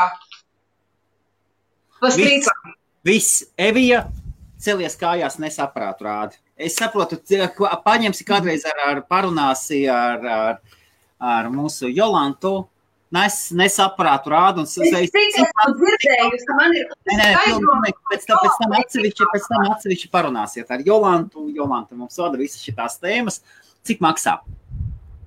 Nu, tas ir tāds brīnums. Tā, cik viņam cena uzreiz? Sākam, numur 1. Mazākais komplekts ir 400 eiro. 400 eiro. Ok, labi. Vēlreiz parād, lūdzu, viņas no jums tagad nost. Viņam ir 4 sensori. 2 ārpusē, 2 iekšpusē. Ar iekšpuses mēs braukājam pa ādu. Tā kā tā ir galvaniskā strāva, ar kuru mēs strādājam jaunupreises programmā, tad strāva iet caur mūsu roku un noslēdzās aplis uz ādas. Tāpēc ir sensori, 2 pirksti uz ārējiem. Un es teicu, Jolantai ir, redzi, viņa pierakstīja. Es kaut kur šito dzirdēju, ka Jolantai ir aparāts. Ok, labi. Un pateicoties šim mazam burvim, šai galvaniskajai strāvai, tas sarums, ko mēs uzliekam uz ādas, tiek ievadīts zem ādas slanī. Viss elementāri. Kustības ir elementāras, viņas nevar iztaisīt nepareizi. Tava roka pierod ātri pie pareizes rīkošanās. Sadalam seju uz 2 daļām un strādājam ar vienu pusi valkam uz augšu un otru pusi valkam uz augšu. Viss strādājam no sejas vidusdaļas uz auss, vai nu lipiņu, vai nu auss vidusdaļu. Viss. Nekā sarežģīta. Tāpēc es saku, mājas lietošanas kosmetologs. Vienmēr par rokai un vienmēr kabatā. 400 pašais pats lētākais, un kas ir tas vidējais, parasti pats lētākais ir apgrieztais? Nu, tur nav nekas apgriezt, tas ir sākums. Tas ir lifteris, tas ir detoks sarums un hilerons. Tā ir pamat procedūra, ar kuru cilvēkam būtu jāsāk sevi vienkārši ikdienā uzturēt. Protams, pēc tam pakārtoti iet dienas nakts krēmi. Vīriešiem ir vieglāk, viņiem ir viens krēms. Kāpēc? Vīriešiem ir īstenībā... iztiks. Nē, zini, kā ir ar vīriešiem? Vīriešiem āda labāk padodās. Viņus ir daudz vieglāk atfrišināt. Viņiem strādā šie visi serumi un šīs programmas uz viņiem strādā efektīgāk. Lai vai cik tas dīvaini nebūtu, bet tā ir. Vīrietis arī nometot, piemēram, apkārt mēr 5 centimetrus, arī tad viņš vairs nav resns. Vīrietis viss ir vieglāk. Bet tas ir arī, piemēram, sievietē, kāpēc tu domā, ka nē? Es neesmu redzējis sievieti. Jā, rādi, jā. Gaidam, jā. Man ir vēl viens aparāts. Pagad, tev 2 jau. Viņam ir 4 sensori. Jā. Iekšpusē. Tas ir ķermeni. Uz ķermeņa mēs strādājam tieši uz tauku dedzināšanu un muskuļu stimulāciju. Tās ir profesionālā kabineta procedūras, kuras maksā, sākot no, es esmu gājusi pati personīgi stimulēt dibenu, un tas maksā vismaz... Ko stimulēt? Dibena muskuļus. Tas maksā vismaz 80 paundi viens seans, kas ilgst apmēram 30 minūtes. Ok, labi. Kāpēc ne sporta zāle? Strādājot sporta zālē, mēs nevaram sasniegt problēmu zonu līmeni, tik augstā līmenī, kā mēs to varam darīt ar aparatūru palīdzību. Es šitam neesmu gatavojies nekas, bet skaties, es paskaidrošu. Piemēram, rokas. Jā. Piemēram, rokas. Jā. Man ir fizisks darbs, man ir virsējais muskulis, man nav tā, ka nav attīstīts rokas. Jā. Es valku un viss notiek. Bet āda apakšā tāpatās ar laiku karājās. Mēs savalkam ādu. Es nestrādāju ar ko citu, es savalku vienkārši ādu. Ok, labi. Ja mēs runājam par dibeniem, jautājums. Tiešām. Es ievēroju, ka sporta zālē jaunas meitenes iet un savu trenē dibens. Kājas vingrinājumu taist un skaidrs, ka uz dibeni tev tur muskuļi ir un es nesaprotu, kā tev kaut kādu masieri, bet tas ir tad viņa masieri, lai savelk tādu, ja? Tas strādā vairāk vai mazāk uz dziļajiem muskuļiem vai uz ādu. Nu, tā ir 2 varianti. Var iet uz zāli. Es jau arī nesaku, kad... Jo ko darīt? Ja tev plakans dibens, nu ko tu neko tu nemasē, nu ko tu izdarīsi? Neko tev neizmainīs.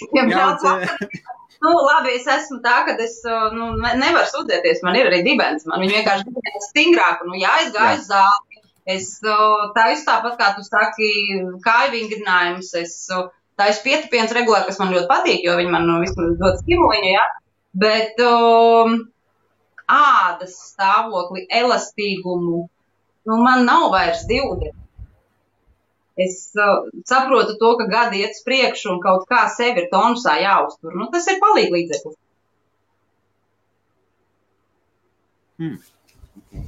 Un mēs jau ejam dziļāk arvietās. Kā celulītam arī viņš dara vai nedara? Jā! Mums ir viena latviešu meitene, latviešu Merita Salma. Viņa šeit sēdēja, mēs vienā piekdienā šeit taisījām. Viņa teica, viss ir baigi vienkārši. Nevajag neko smērēt, neko. Kā viņa teica, vienu bieti dienā vajag apēst. Nevārītu nekādu, zaļu bieti vajag, sarkano bieti vajag apēst. Sarkanā biete, viņa saka, un āda jums būs kājām, ne celulīt nekas. Iespējams, es neēdītu. Man ir savs knips, kā es ēdu bietas. Es ēdu daudz bietas, man viņas arī garšo, bet viena grib tos foršos seksīgos. Bet, protams, ka grib foršos seksīgos. Kuram tad nepatīk forši seksīgi? Es varu teikt tā, ka man ir aparāts, man nav laika pašai pieķerties vēl pie savu celulītu arī. Man viņš ir, jo, diemžēl, 98% no sievietēm ir celulīts, un tas ir tāda ir tā statistika. Es esmu pētā, bet runājot par bietēm ir tā, ka kopš nesamalotu 95. gada. Jā.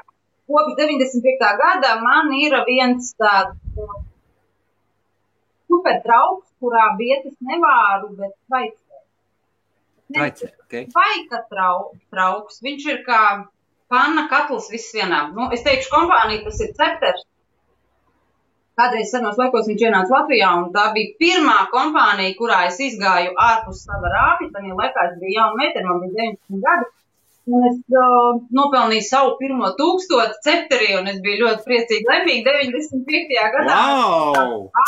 Jā. Tā neko savu 95. gadā 1000. Malacis, jā. Bet tas bija tāds moments, kad es nemācēju, vai man nemācēja iesaistīt MLM laikam, un es nometu ar roku. Es apgāju savu tuvo loku, un man ar to tas viss beidzās. Jo produkts bija ļoti dārgs, teikšu, kā ir ļoti dārgs, viņš nebija lēts, un 95. gadam tas bija mega cenas traukiem bija. Bet tie trauki atmaksājās, man viņš ir šodien, viņam ir 22 gadi, jau 24, 95, 24 gadi traukam, kāds viņš bija, kāds viņš ir. Manas bietas ir gatavas maksimums 40 minūtēs.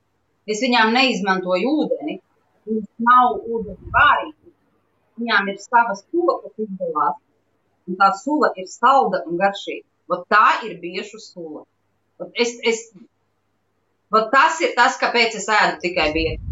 Ja man ir jāaiziet veikalā, kaut vai uz ātru roku jānopērk plastikātu maisiņos, es nevaru. Es zinu, ka man ir bijuši gadījumi, kad uz kaut kādiem pasākumiem es esmu redzējis, kad viņas ir nopirktas, viņas ir pat taisnom izkastē. Es nevaru viņas. Var atnest parādīt to katliņu, kas tas tāds ir? Mēs parādīsim. Es atvainojos visiem skatītājiem, man ir ļoti interesanti. Es gribu redzēt. Jo, cik es zinu, tad bietas ir ļoti labas cilvēkam, ja ir maza sanība vai te palabos. Es nekadā gadījumā neesmu eksperts. Tas, jā? Tad tā. Te ir mans brīnum līdzeklis. Tā ir kā panna. Viņš pat nav kā katls, tā ir panna, var teikt. Redzīt, viņš ir tāds. Jā. Viņam ir termostats virsū.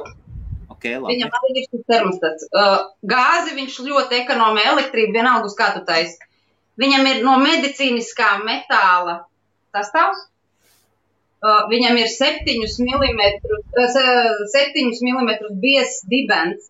Viņš ir presēts, kā turās siltums pat 3-4 stundas. Un ēdiens gatavojās pats. Reāli viņi uzsilda tikai līdz konkrētai temperatūrai, un ēdiens gatavojās pats. Nu, pagaidi, tu saki, nevajag, nu, ko tu to bieti dari? Tu paņem bieti, notīri, jā? Notīru bieti, salieku katlā, uzlieku 3, apmēram 4, skatoties, kurš gada laiks, cik ir mitras bietes. 3-4 ēdamkarotes ūdeni, uzlieku vāku, uzlieku uz mazas liesmiņas, uzkarsēju, nu, maksimums 15-20 maksimums minūte. Viss. No. Vēl pēc 20 minūtēm attaisu vāku un ēdu. Skābētus kāpostus šovēju arī tieši tāpatās. Pusstunda perfekti. Māja nesmird pēc šovētiem kāpostiem vai vārītām lietām vai vēl kaut ko tādu. Un 40 minūtēs bieta gatava, ja? Jā. Un cik viņš ilgi silst, cik tu saki, ātri tas katliņš sasilst? Nu, skatoties, cik tu lielu liesmu uzliec, es cenšos nelikt lielu, lai viņa nepierauj, jo, ja viņai ir mazāka liesmiņa, viņš labāk sacirkulē to mitrumu pār trauku iekšpusi. Es saku maksimums 15-20 minūtes uz uguns un pēc tam ņem nost. Vienkārši atstāja, lai pašas gatavojās, jā. Un tad 20 minūtes bez uguns, jā? Jā. Un tu vairs šitos katliņus netreidoja. Netreidoja, diemžēl, katliņus, bet es zinu, ka Latvijā, man kas viņos īstenībā nepatika tanī laikā, kad viņi katrā valstī, kur atver, tā vispār ir Šveices kompānija. Jā. Tas ir viens no lielākajiem atbalstītājiem pasaules hokeja līmenī. Viņš ir ļoti, ļoti liela sena kompānija. Viņiem ir arī kosmētikas līnija kaut kāda un kaut kas pats. Jā. Bet tieši runājot par traukiem, es saku, tas ir kaut kas fenomenāls, unikāls, ko es vēl šodien lietoju. Ko tur vēl var taisīt? Visu. Ieliec, pieņemsim, rīsus un arī nedaudz... Tieši gribēju par rīsiem prasīt. Ieliec rīsus un nedaudz ūdeni pārlai pašiem rīsiem. Uzkarsē, izslēdz ārā atstāj. Viss. Cik nedaudz pārlai pār rīsiem? Tas ir, cik tu? Nu, tā kā cik viņi ir tādi? Ieberam, pieņemsim, katlā līdz, nezinu, pusi būs nenormāli daudz, viņš uzbriedīs. Okay. Jā. Daļu ieberam rīsus un pārlējam ūdeni, bet ūdeni viņam, var būt puscentimetru, varbūt, ne vairāk. Lieta ūdeni, lai viņš būtu puscentimetru pāri rīsiem, okay? Jā, labi, jā. Viņš uzvārās, nogriez ūdeni, atstāja, aizēja projām, atnāca pēc 3 stundām, tev ir gatavi visi rīsi spilti un tev viņiem nekas nav jādara. 3 stundas? Mierīgi. Ko tik ilgi gaidīt? 3 stundas? Evija? Nē, pieņemsim, ja tev ir kaut kas jādara, tu atstāji, vai pieņemsim to pašu, gaļu. Ņemsim, filē, vai tā būtu zivs, vienalga ko. Uzkarsē, uzliec viņu no abām pusēm, it kā atstāji. Liec pa virsu, tur viss daudz dārgāk tie komplekti. Un vēl man draugs ir iesaistīsies, nauda īpaši nekādas pārmaiņas sejā nevar redzēt. Drausmas, lai tā sieva man uzraksta, es ar viņu parunāšu. Draugs dusmīgs. Tas ir atkarīgs no cilvēka, kā tu to visu uztver. Es nesaku, ka es neesmu ieguldījusi naudu tajā, ko es tagad daru. Bet parādiet man vienu lietu, kur cilvēks var sākt pelnīt, neieguldot līdzekļus. Ir tāpat jāiegulda, nav sākuma jāpērk. Tieši tā. Tas vari nepirkt, bet tev vienalga, lai sevi kaut kā kaltu, tev ir nauda jāiegulda. Es arī pats tev taisu lēnā garā reklāmas, es aplīmēju mašīnu. Tas viss maksā naudu. Jā. Man, jebkurā situācijā par visu ir jāmaksā. Bet tu to budžetu sadali un neapdalu, pēc 2 nedēļām brauc holidejā. Bet, nevis pēc 2, pēc nedēļas, uz 2 nedēļām. Jā. Bet tas, ko es gribu teikt par produktu, ja man saka, kad ir iztērēti 1000 un jēga nekāda nav, ne skata, ne mata un kaut ko dara nepareizi. Vai tur ir programma nepareiza? Es no sava piemēra varu teikt, ka man ir piesakojusies meitene no Vācijas, redzot manu vienu no laiviem, viņa man uzrakstīja, jautāja, vai es viņai varu palīdzēt. Es teicu, jā, nav problēmas, kādi jautājumi. Viņa pirms 2 gadiem eBayā bija nopirkusi komplektus. Tas ir lifteris, gan tas bija vēl iepriekšējās paudzes, bet viņai bija mājās. ar visiem serumiem un lielais komplekts. Jā. 600 vai cik, nevis pat mazais komplekts. Nu, labi, es viņai saku, ok. Es saku, aizbrauks mājās, paskaties, lūdzu, kāda tev ir termiņa serumiem. Protams, termiņi visi ir beigušies. Es saku, pastāsti man, ko tu darīji. Viņa saka, nu, paskatoties tavu laivu, es sapratu, ka es visu darīju nepareizi. Man bija, nu, kā viņa saka, man bija 2 nedēļu challenge, viņa saka, man nebija nekāds izmaiņas. Kāpēc? Labi, pirmais, nu, tas, kad ne katrs var atļauties, varbūt Evijā nopirkt tādas lietas, bet kāds to ir norskējis un dara, jā? Bet šeit ir tas moments, ka nav jau māksla nopirkt, ir māksla pareizi lietot. Pareizi. Tieši tā, Mārta. Es pilnīgi tev piekrītu. Un runājot par šito visu, ko es tagad daru, tad, skatoties uz manīm, es jums varu parādīt savas bildes, kādas man viņas bija pirms pusgada elementāri. Man bija mirklis mani, kad es sapratu, kad man ir kaut kas jāsāk darīt, kad es negribu novecot. Diemžēl tā ir realitāte. Tāpēc es izgāju arī cauri šīm pašām injekcijām 2 gadu garumā, un es sapratu, ka tas neuzlabo manu ādas stāvokli. Viņš aizpilda tev to momentu, tas ir, tev tāpat ir jāiet pie tā kosmetologa, tev tā nauda tāpat ir jāizlieto. Un šeit tas efekts ir ikdienas lietošanas acīm redzams. Pareizs ikdienas lietošanas. Kādas injekcijas tu taisīji 2 gadus? Hilarona vai? Es gāju uz hilarona injekcijām, kas ir gan mezoterapija taisīja, gan biorelativizācija. Tas bija Latvijā vai šeit? Šeit. Wow. Viena procedūra izmaksā 90 eiro. Tādas procedūras vajag apmēram 4 gadā. Ok. Kas jādara? Tas jādara. Nu, tieši tā. Un tad nopēc šādu aparātu un tev atmaksājas uzreiz gada kurs. Tieši tā. Tu vari katru dienu darīt, vai ne? Un es to varu darīt mājās, es varu taisīt saviem bērniem, es varu taisīt vīram kaimiņam, un man no tā vēl nāk arī savs labums. Man ļoti patīk tas, kad viņš atrisina ļoti daudz problēmas. Tas nav tikai elementāri ādas, varbūt acu tonas uzlabošana vai tur ovāla celšana, kas jau ir ļoti daudz nozīmīgs, varbūt vienai kaimiņienai. Bet otram kaimiņam, piemēram, es tagad ejot vielas, vēroju īstenībā cilvēkus un redzu, ka ir ļoti daudz cilvēku ar problēmām.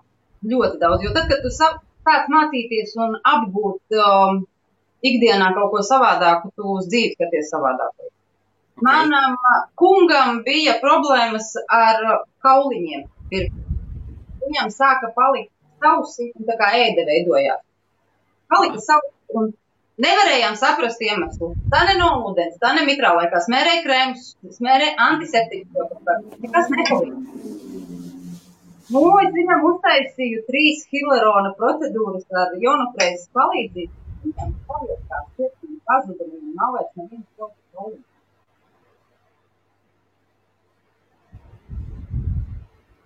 Ticat vai ne, bet brīnumi notiek. Un kā es saku, man tiešām tā ir brīnuma nūjiņa. Es ar viņu strādāju kādu brīnumu. Jo tas, ko es redzu, kas notiek ar viņu lietojot, es varu tikai teikt, ka tas ir vairāk ne tikai kā 400 eiro, kas ir 400 eiro.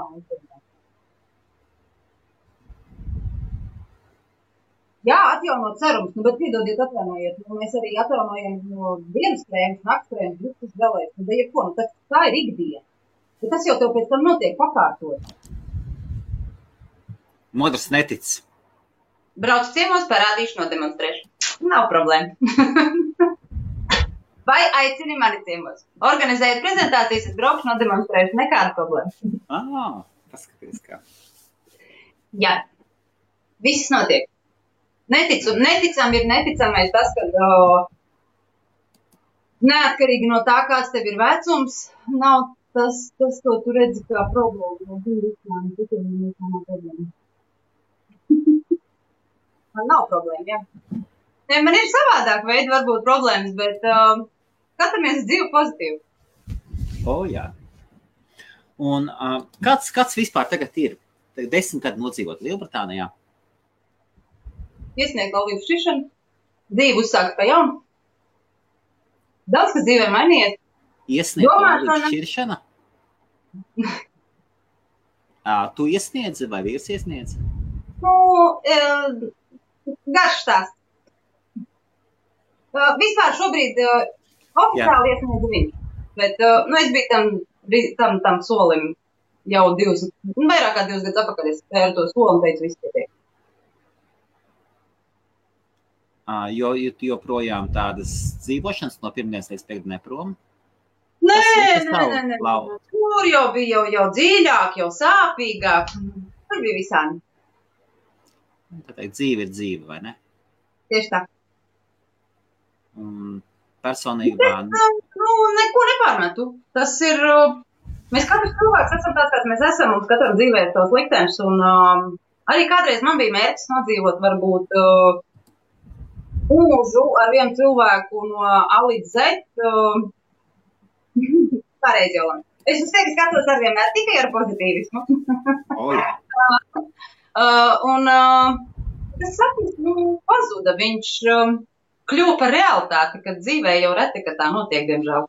Tas ir skaists filmās, grāmatās, romānos. Bija savs laiks, kad es ļoti lasīju par šos romānus, un es ļoti centos... Čau, Sintijā! Tā man vedēja māte. Jā, Sintija, ir tas moments noticis. Būs oficiāls pasākums. Lai vai cik tas smieklīgi nebūtu, viņš manā vārda dienā Latvijā ir tiesa. Tā kā, jā. Būs oficiāls partija. Būs, noteikti. Tas ir bez variantiem. Es vienkārši daudz ko esmu apsvērusi par pret, kāpēc un ne. Nevaram mēs glābt to, ko nevaram saglābt. Jo, ja nav griba no 2 pusēm, tad viens tur nevar izdarīt neko vairāk. Tāda ir dzīve. Man ir fantastiski bērni, paldies par to, un viss kārtībā. Dzīve tālāk. Malac. Bija sāpīgi, bija grūti, bija psiholoģiski smagi. Varu pateikt piemēru, ejiet ārā, dalaties ar emocijām gaisā. Mūsiet spēku vienkārši no tā. Es nebraukšu. Ko tu saki, nebrauks ciemos? Nē, es nebraukšu tajā vārdu dienā uz Latviju. Jo es saprotu, ka nav jēga. Es būšu oktobrī saulīt Latvijā. Katram ir savs lūdzu. Viņā nav lemts, kas tur bija rakstīts, tādā negribētos nebūtu. Jā, vēlreiz parādīšu, jā, lūdzu. Vienīgi žēl ir bērnu, jo tie ir, kas cieši... Jā, diemžēl. Pilnīgi piekrīt.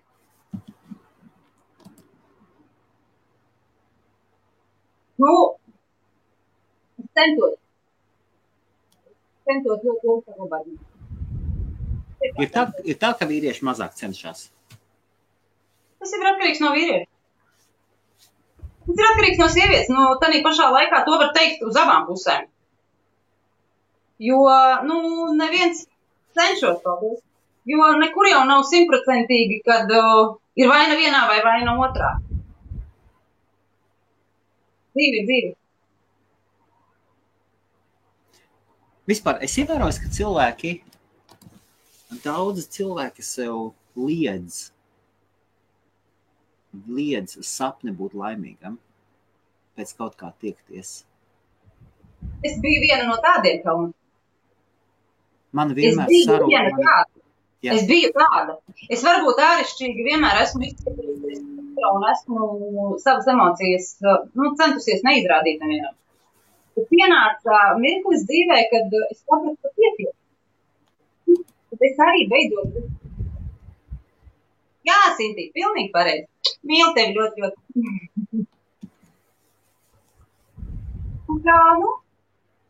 Jā, un? Tad es tiku visam tam pārliku sev mērķi uz to, ka es gribu būt laimīga, es gribu būt sieviete un gribu justies kā sieviete. Kas tev palīdzēja? Kas man palīdzēja? Jā. Jo ir vienmēr nepieciešams grūdienis tāds, visdrīzāk no ārpuses, kas palīdz.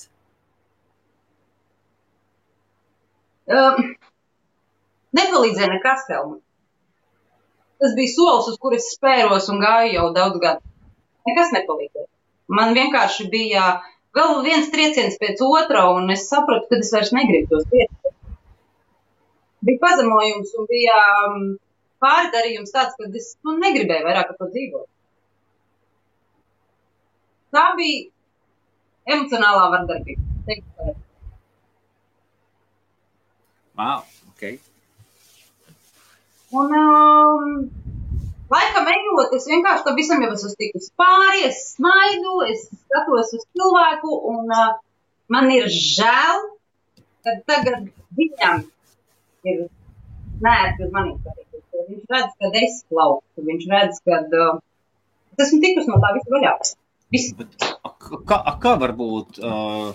Pagad, tu saki, ka viņam ir žēl, ka redz, ka tu audz uz priekšu, ka tu kļūsti laimīgāka?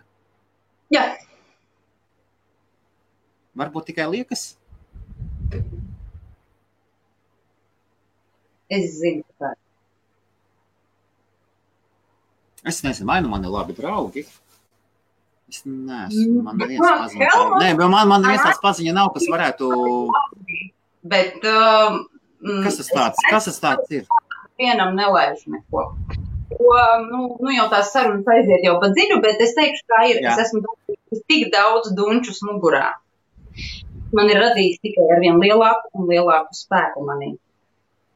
Viss būs labi, bet līga tieši tā dzīve ir dzīve. Tās trešajiem, tā man tā patīk. Jā, tas ir stimuls. Un paldies par tiem, kas visiem.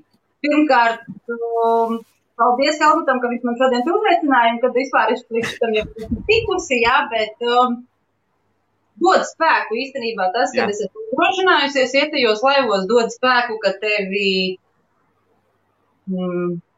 novērtē to, ko tu dari, jo tas, ko es daru, tas nav mans peļņas avots ikdienas, jā, man tas ir kā hobijs. Sāksim ar to, un es mīlu to, ko es daru, man patīk dalīties ar to, ko es daru, un līdz ar to es iekšēji sev atbrīvoju īstenībā. Ar visu to manu problēmu, kas man ir ikdienā, es tieku no tā vaļā, ot šādā veidā. Jā, man ir regulārais mans baseins, man ir bērni, bet tā emocionāli tā teikt, kā sievišķīgi, man nav draudzeņu, nav vairs ne. Jo, jā, diemžēl es vairs neuztiku. Kā ir ar draudzenēm Latvijā? Man ir tā, ka es aizbraucu uz Latviju, un man ir daži, kas man sanāk, bija tādi draugi, un tu viņus satiec, un nav par ko runāt. Nē, man ir Latvijā tādas draudzenes no skolas vecuma laikiem. Mēs esam, tāpatās mana vedējmāte, tas ir mans, bet tas ir savādāk. Runājot par tādiem draugiem, ar kuriem tu varētu sēdēt un varbūt izrunāt pilnīgi visu, vai varbūt tev pat, man ir bijuši momenti, kad man ir gribējies runāt par visu, jo man nevarēja motivēt sevi vairs. Super! Droši! Sarunājam konkrētu laiku un dienu, nav problēma. Šovakar. Varam arī šovakar. Ir bijuši dzīvē momenti, kad tev kā varbūt gribās, lai tevi kāds uzklausa, bet tad es esmu sapratusi, ka, diemžēl, pat tuvākam cilvēkam nevar uzticēties. Šodien es saprotu, ka es esmu dubultā apbižota, jo man aiz muguras ir notikušas tādas lietas, par ko es pat iedomāties. Tas ir draugs, kuram tu uzticies, un tas ir izstātos. Drausmīgi sajūta. Kas draudzene aizgāja ar vīru vai kas? Nē, vīrs aizgāja ar draudzeni. Diezgan standarta variants, vai ne? Bija ģimenes draugi, jā, un tad, pašķīrās vienkārši un izjuka, un līdz ar to, bet man nav pretenzija, varbūt pat man nebūtu ikdienišķi ne pret ko, ja tas viss būtu noticis atklāti, bez meliem, bez liekulības, un tā, ej, es nevaru piesiet nevienu cilvēku, bet kāpēc melot, kāpēc izlikties, kāpēc teikt, kad es to visu izdomāju, vai ka man raibojās un es murgoju, nu tad...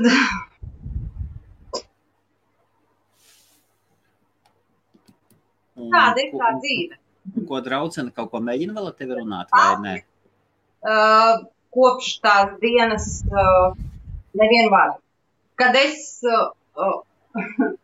vienreiz uzrakstīju, nu tas bija tādā dienā, kad es sakrāmēju mantas, tad es tiku uzrunāta pēc 5 gadu draudzības būs, un telefonu nepaceļot atsūtīts meseģis, ja jums kaut ko vajag, tad rakstiet.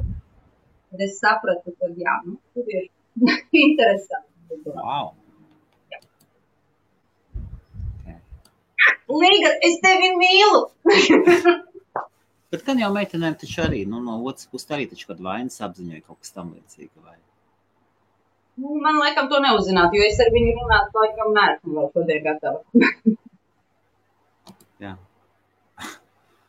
Bet dzīve ir dzīve, viņa tev saliek daudz ko pa plauktiņiem, un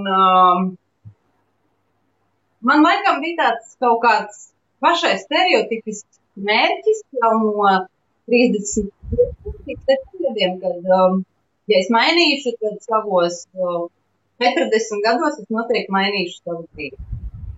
Izdarīt. Viss notiek. Kas tev vēl plānā? Man tagad ir, zini, kas plānā, man ir tādi mērķi, un es uz viņiem aiziešu, es sevi zinu, es viņus dabūju. Jā, tas ir saistīts ar bajām, tas ir saistīts ar tīkla marketingu. Ak, Dievs! Nē, nesmu. Esmu vēl trakāks cilvēks ar intuīciju. Un mana intuīcija tiešām mani nekad nav pievīlusi. Bet jā, runājot par bajām, man ir šobrīd tas adrenalīns iekšā ļoti, ļoti liels, un iespējas es redzu nenormālas ar šo kompāniju. Es tikai iet uz priekšu un attīstītu prezidents jaunu marketingu plānu, un tikai atļaujiet nedaudz pastrādāt un ņemiet. Tā, kad augoša kompānija, kas tev dod iespēju kļūt par ambasadoru. Tas ir par akcionāru saucamo. Kas tu esi pēc to? Auns! Auns! Ej! Es arī Auns! Kurš tu esi? 15. aprīlis. 3. Close enough. Jā. Jā, ok, par ambasadoru, jā. Labi. Jā, un tur tās iespējas, ka tu redzi, ka ko tev piedāvā un tevi novērtē par to darbu, ko tu ieguldī, jo tevi apdāvina ar dāvanām, jo es nesaprotu to cilvēku, kurš ieguldīs ir daudz tūkstošus, un viņš neko neņem atpakaļ, jo, nu, man nāk atpakaļ, mans ieguldītais darbs jau šodien, un viņš man nāca jau īstenībā 1. mēnesī, jo tā iespēja ir bijusi, un ir tikai jāņem. Izpildini mazus nosacījumus, būsi tikai daudz un uz augstu. Līga gribēja nodot, es pati pateicu. Līga. Tā kā, jā, nu, mērķis ir. Kas vēl? Ambīcijas ir. Ejam tikai uz priekšu. Kas vēl?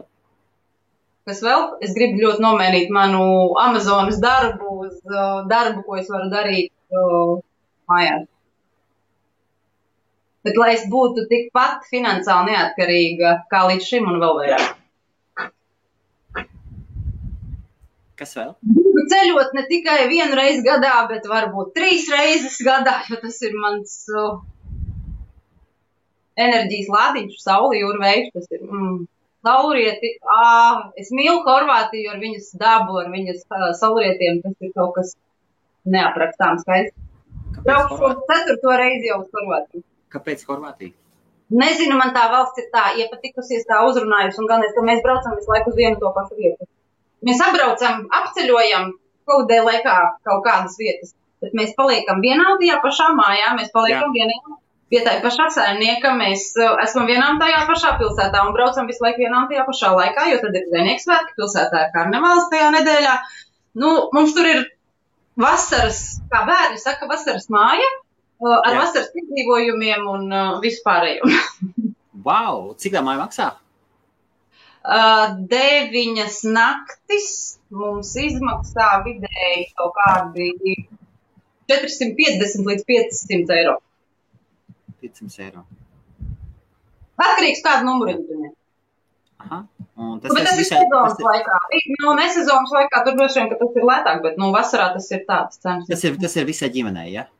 Jā. 3 bērni, vīrs un sieva, ja? Nē, mēs braucu ar 2 bērniem, jo vecākā meita parasti ceļo ar puisi, un mums ir suns, kuru mēs nevienam neatstājam, tāpēc mēs holidejus sadalam. Un nebraukšu ar vīru, bet braukšu ar vecāko brāli šogad un 2 bērniem, jā. Es arī pagājušajā gadā biju īstenībā ar brāli, ģimeni, 2 bērniem. Un pagājušajā gadā es pati braucu ar mašīnu visu ceļu. Kā nu tu pazudi? Tā kā tehniskas problēmas. Es tikai tagad nezinu, kurš mums dzird vai redz, jo Helmuts pazuda. Tā, es esmu atpakaļ. Tā, man redz, jā. Helmut. Tā, Helmuts. Viņam kaut kur ar internetu. Mums sākumā bija pašā ar internetu problēmas īstenībā. Tā. Vai nu bija laiks mums vienkārši izmeta sarunu, palika pa garu? Palīdziet lūdzu, uzrakstiet lūdzu kāds komentārā, lai atvienojas un pievienojas, lūdzu. Helmut raksta Messengerā, ja tu mani dzirdi.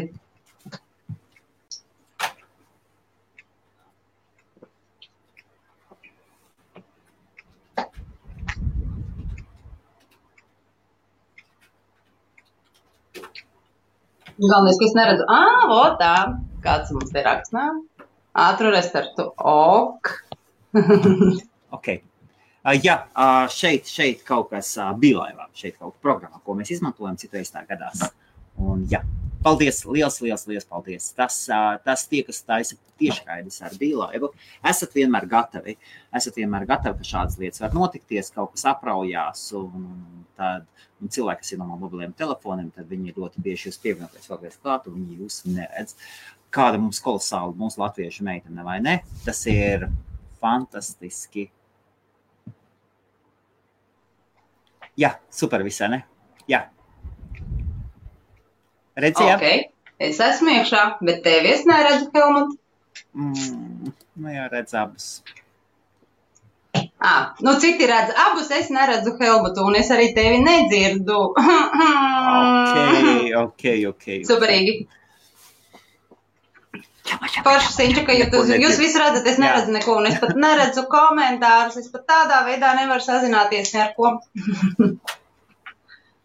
Tā ir tehnika. Tas ir 21. gadsimts. Tas nozīmē, ka mēs droši vien esam pa ilgu laivā, varbūt. Jā, Helmut, es tevi redzu. Jā, taisam nobeigu.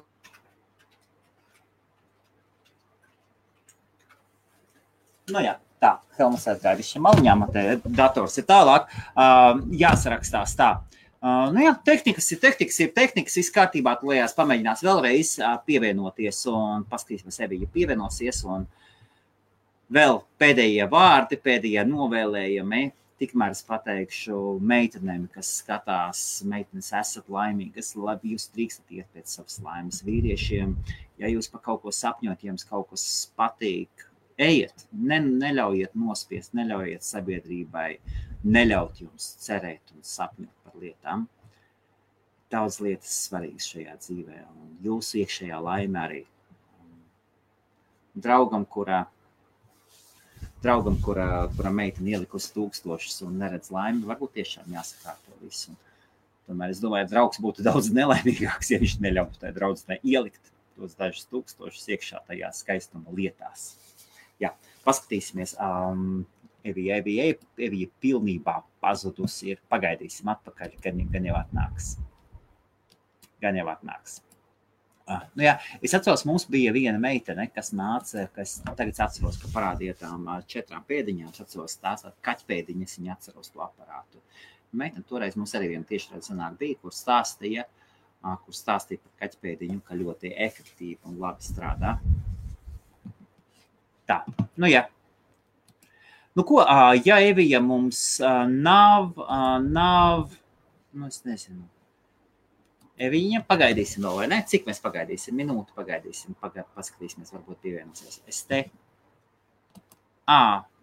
te un esmu tā meitene. Jā! Tad, liekot komentārus, čau, tad vari pārslēgties, tad, kad komentāru atstāja nevis kā IBF, bet kā savējais. Jā, es reiz sāku runāt, un es atcerojos, ka to kaķpēdiņu parādīja. Jā, bija interesants stāsts un ļoti, ļoti iedvesmojoši. Nu ko, labi, tad liels paldies visiem, kas skatījāties.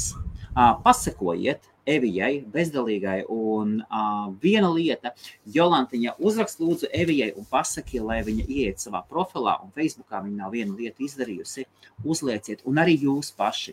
Citreiz aizejot, mēs redzam dažādus profilus un tur ir rakstīts follow, ka var sekot profilam.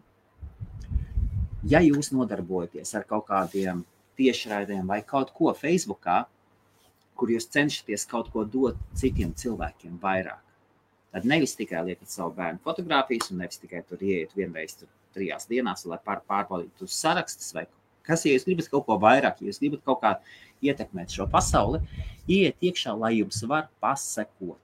Un šī poga ir jāaktivizē. Iet settingos un uzlieciet follow, lai jums parādās opcija, lai jums cilvēki var pasakot. Tas Evijai vēl nav aktivizēts. Visiem liels paldies un liels paldies visām meitenēm. Man personīgi ir liels prieks redzēt, kā jūs ejat un cīnaties un atklājat sevi. Un paldies, ka nebaidieties no vārda MLM. Malači, jūs kļūstat spēcīgākas, drošākas, skaistākas, efektīvākas. Un ejiet cīnīties par savu laimi. Visiem liels paldies un jauku